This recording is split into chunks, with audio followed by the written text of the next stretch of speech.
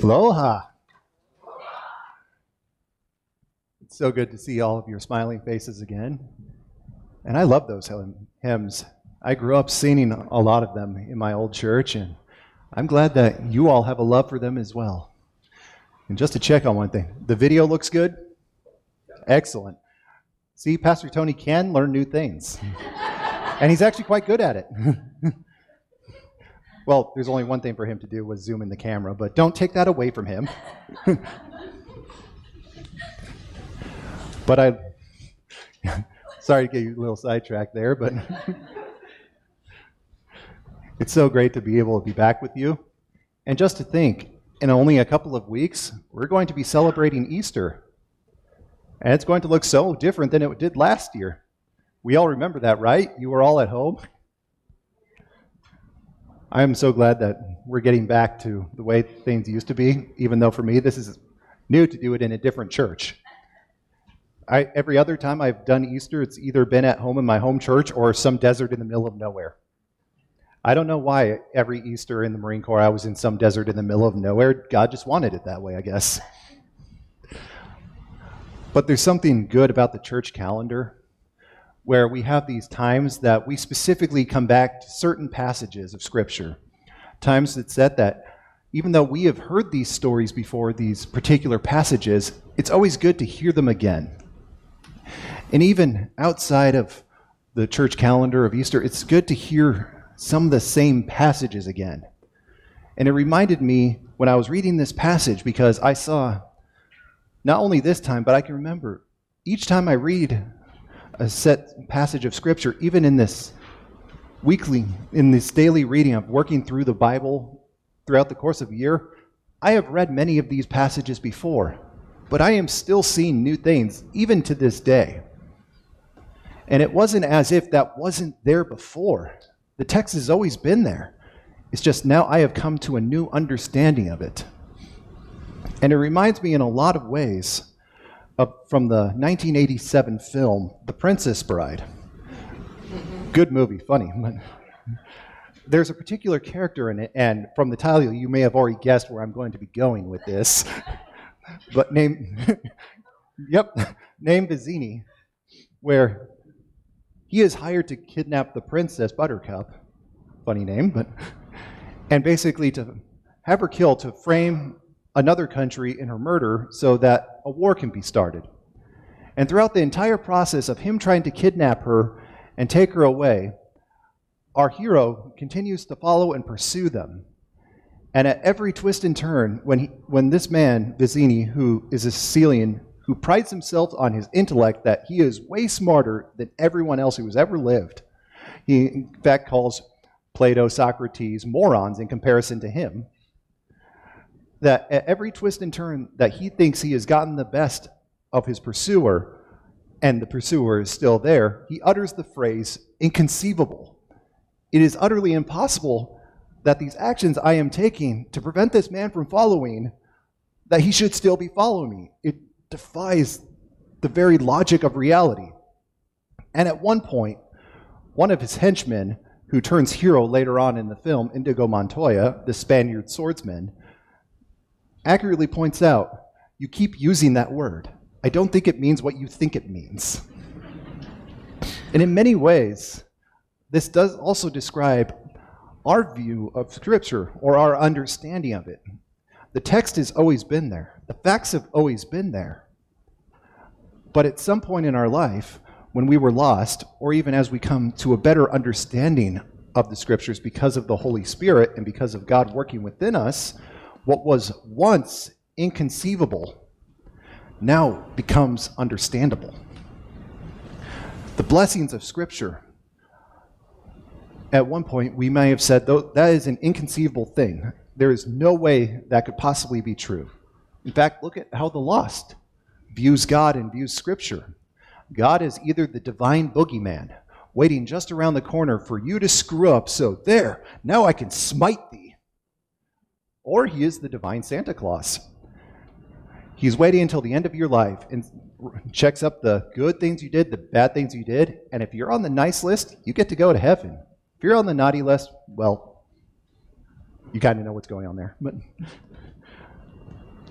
But as we have come to a deeper understanding of Christ in our own lives, we know this not to be true.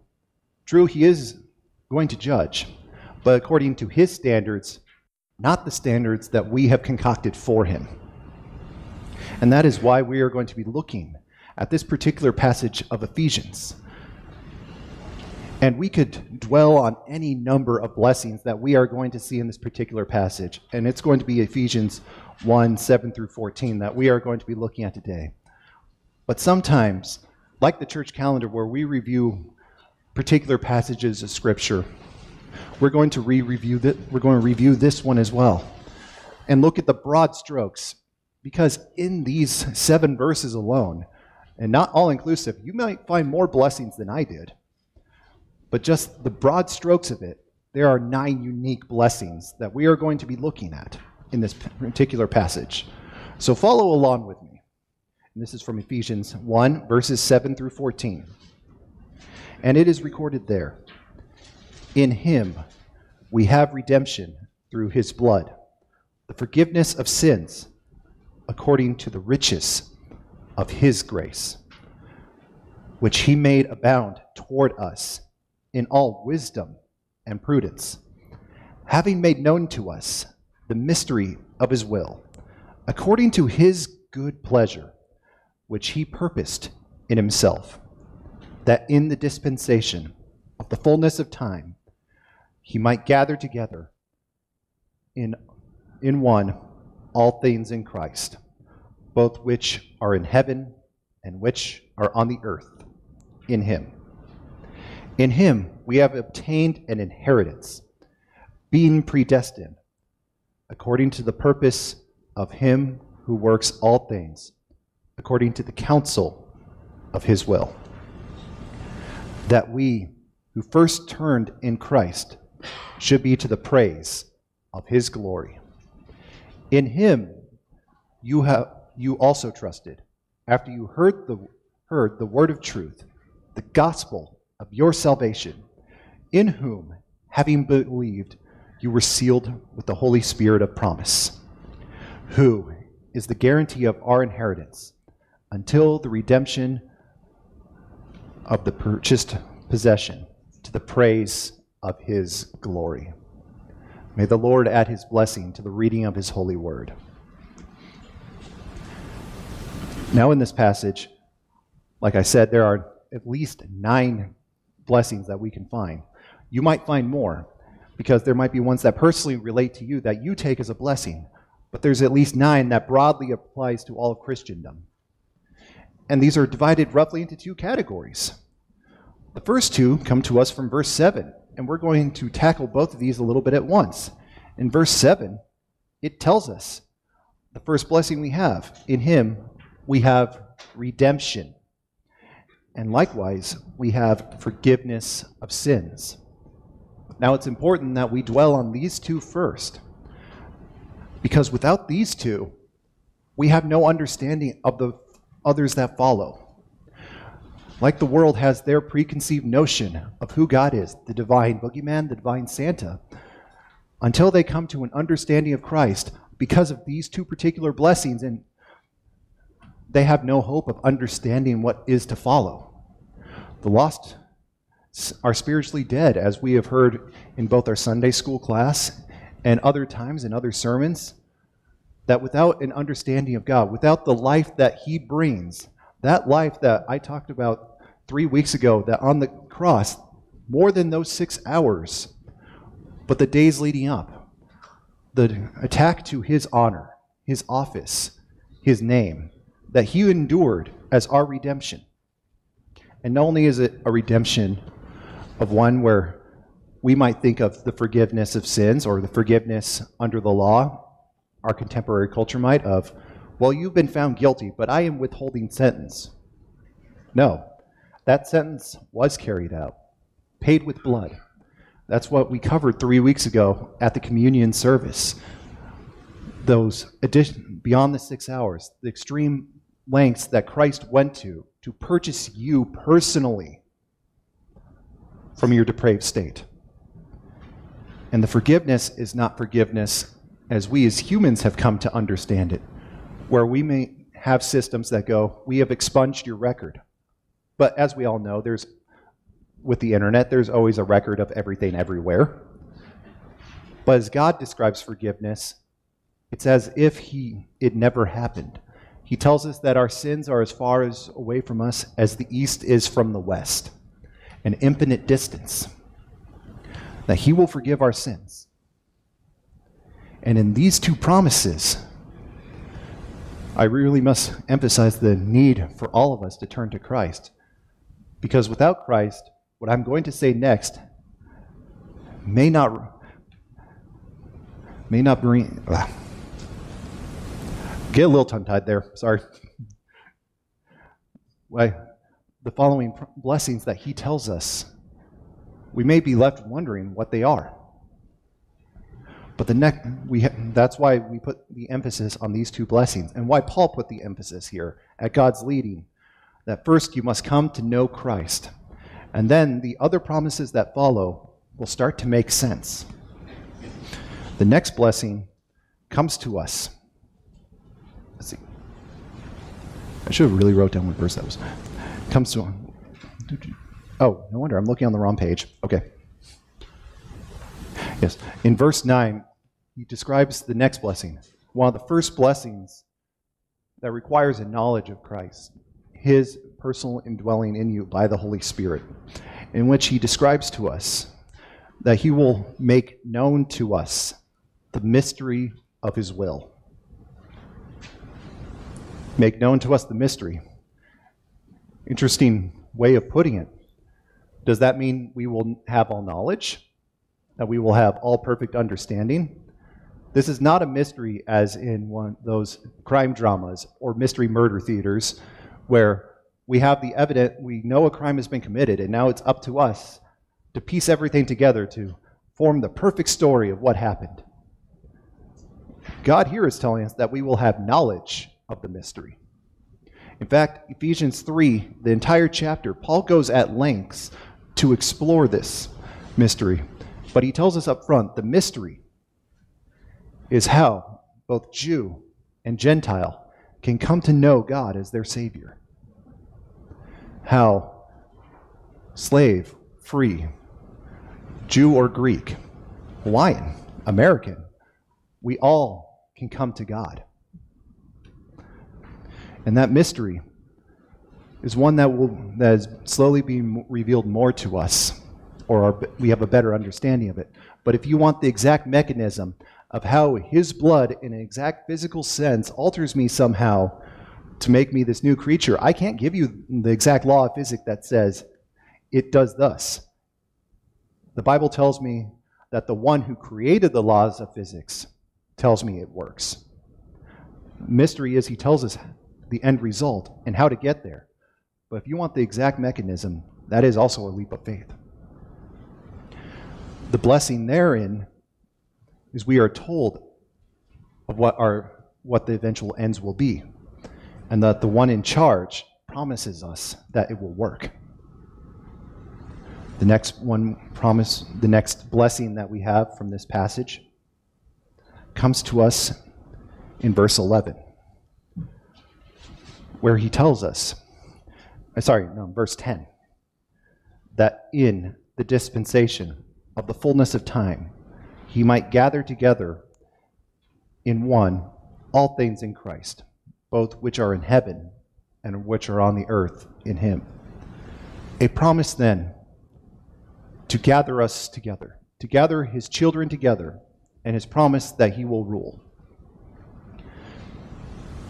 And I find that very encouraging, because do we have a perfect form of government right now?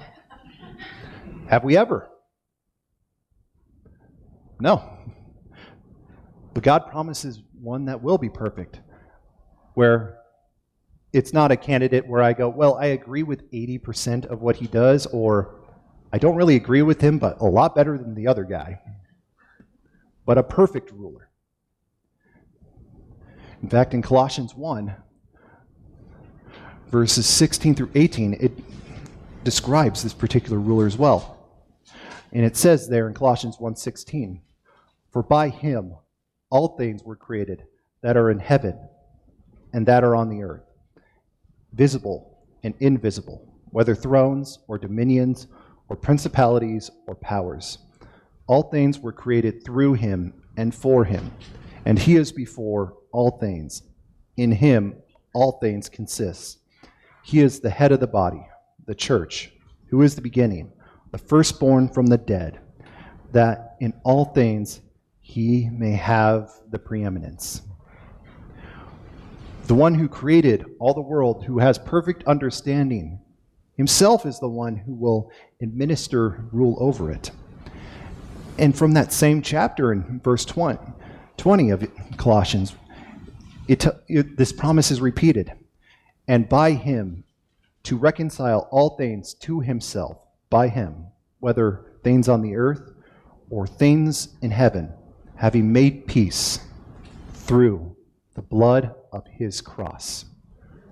Once again, we're going back to that promise, back to that very first blessing that we are told of, that redemption through his blood, his kingdom will be established through his blood, through Christ's act upon the cross. Not some revolution, as we have come to see them, violent overthrow, through some idea that we have, but through Christ's very own act will his kingdom be established.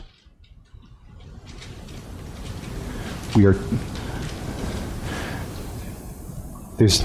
could just dwell on any one of these number of promises and go at length, but sometimes it is good to have that reminder, the broad brush strokes of his scripture, to see all of his promises together, because if this overwhelms you, it should.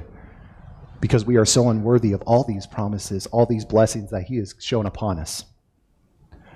We see then now, in verse 11, how we have obtained an inheritance. And once again, this is not an inheritance as you may be particularly that you are used to in your terms, where after the death of someone, you receive their belongings and the government takes 50%. We are told, because we know that God is eternal, God is not going to die, so then how is this inheritance beneficial to me? We are told, though, that there are others who share this. Romans 8:17, I'm just going to refer to it, tells us how we are joint heirs in Jesus Christ. This inheritance then not only when we think of it, implies the relationship of what God wants to have with us.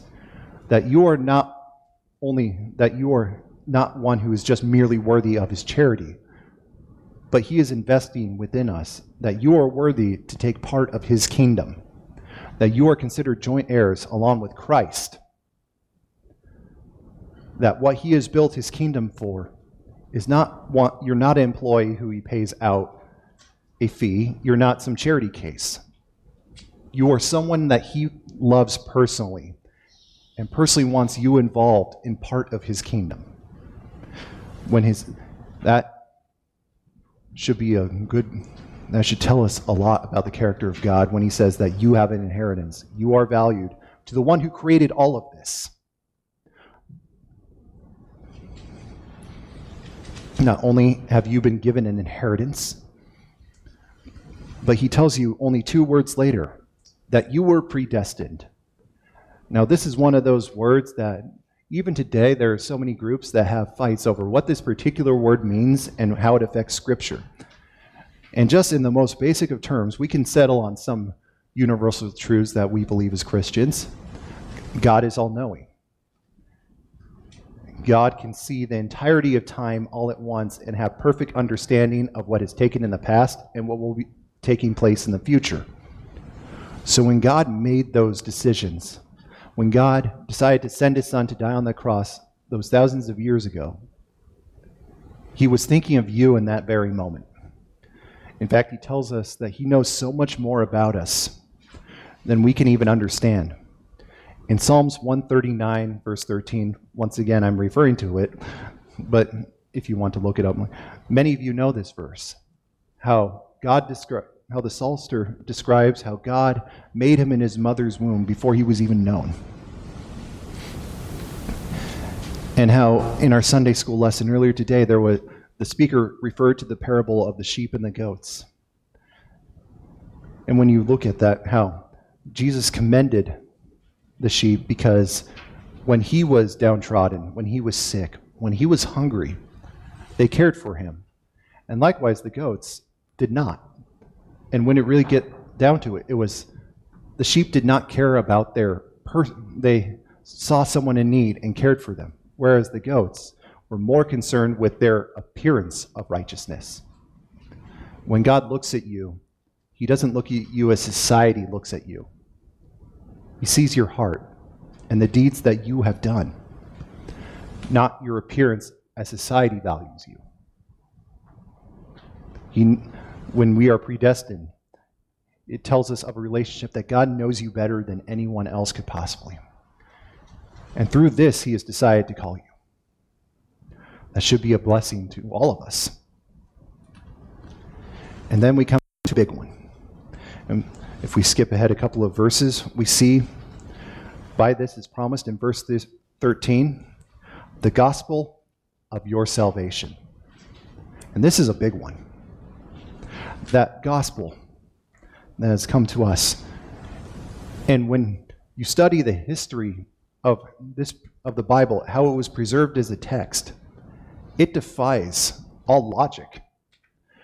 When you consider some of the works, say, of the great Greek philosophers, Socrates, Plato, how those were compiled from a fragment of a text of what we believe to be the works of Plato or Socrates over 1,000 years after their death.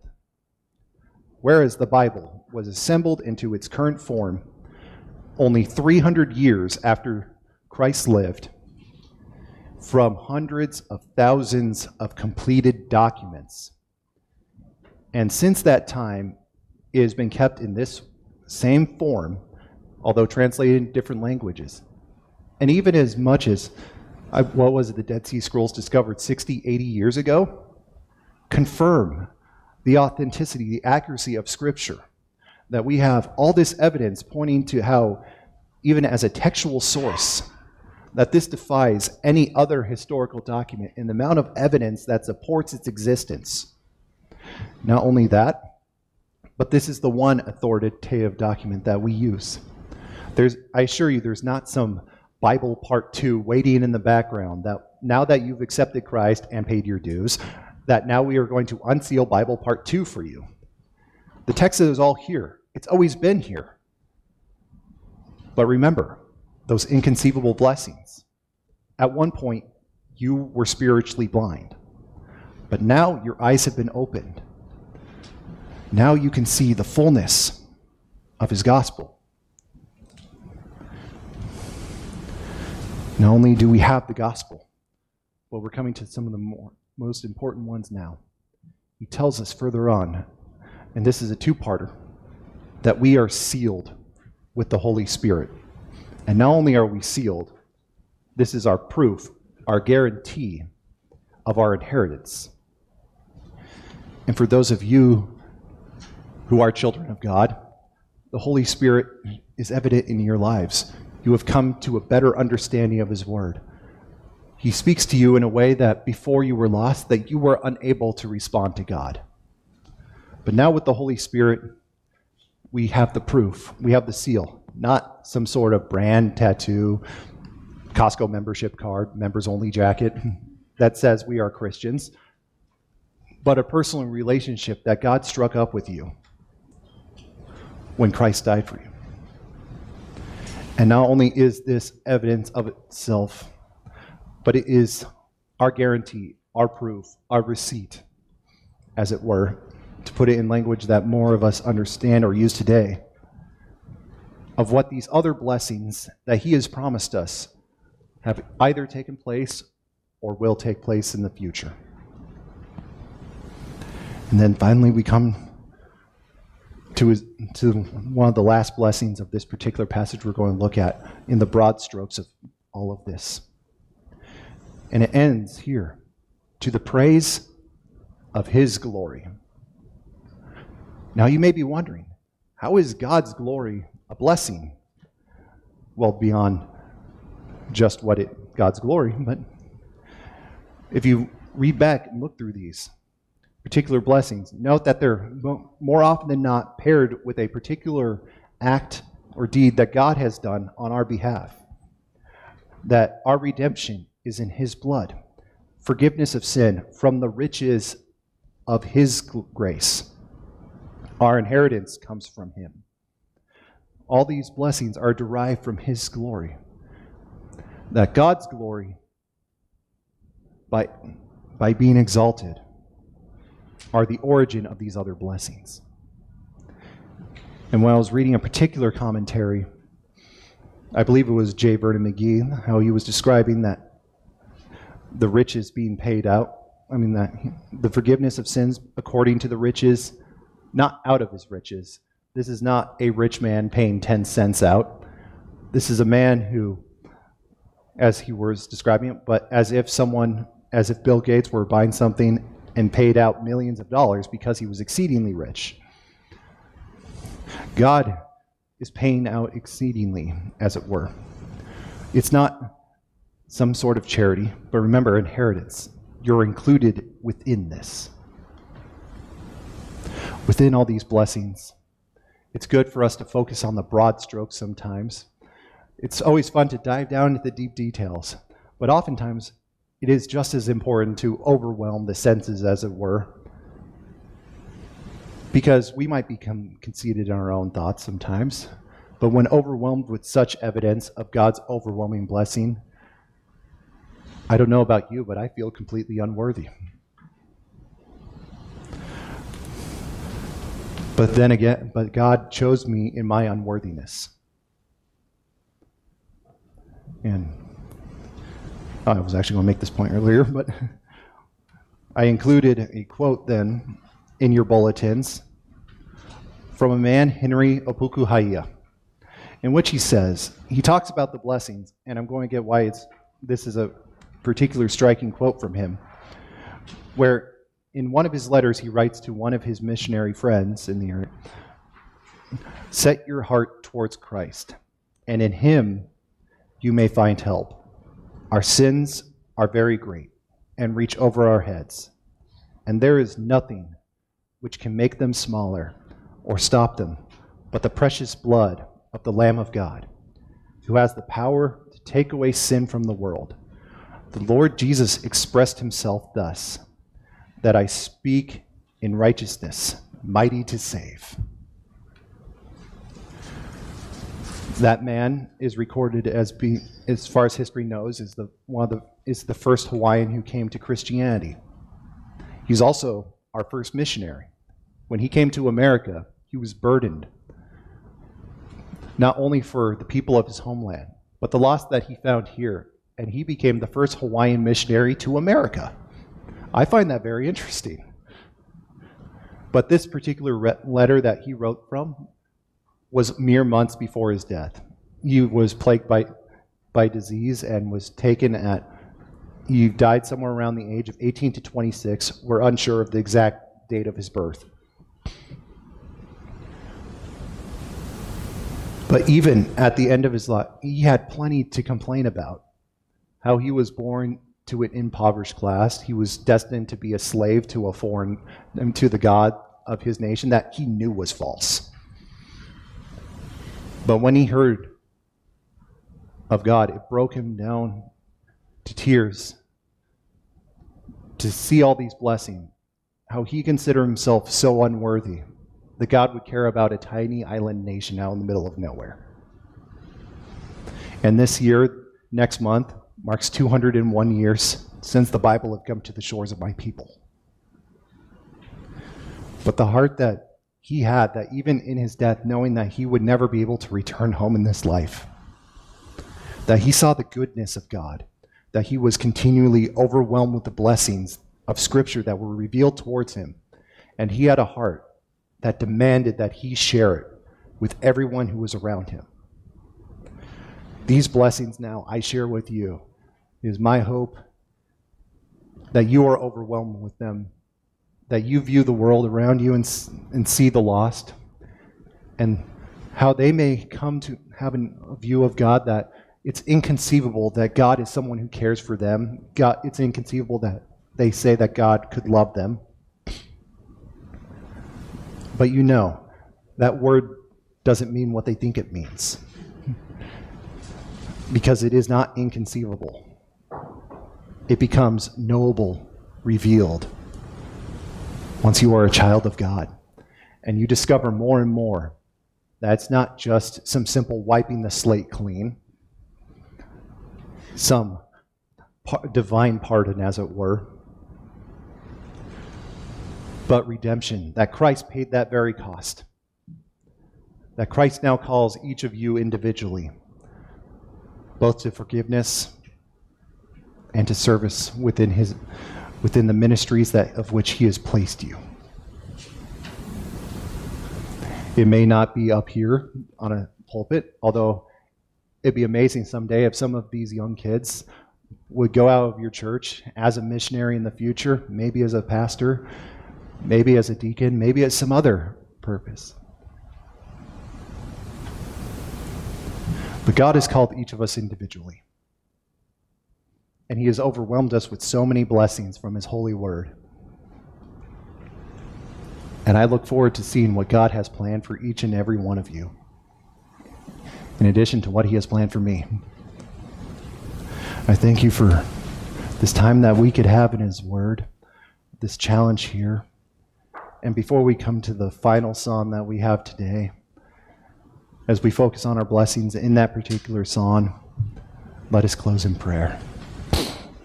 Our Heavenly Father, Lord, we thank you so much, because there is so much we have to be thankful for. And Lord, sometimes it is just as simple as that. In just this opening passage of the letter that Paul writes to the Ephesians, where he expounds upon all these blessings and even more, you laid the burden on his heart to reveal to them, to strengthen once again the blessings of your holy word, and how you have chosen us, Lord, how you have uniquely blessed us, and how you wish not to condemn us, Lord, but to make us part of your family. And Lord, I ask that you work on the hearts of all of us, and especially the lost, Lord, and to know that it is never too late to turn to you. And Lord, if anyone is still wondering, if anyone wants to know these blessings, Lord, but to them in their mind, blessings are inconceivable, Lord, help us minister to those. Help us reach their hearts, Lord, to know that you are not just the divine Santa Claus or the divine boogeyman, Lord, but you are our Father.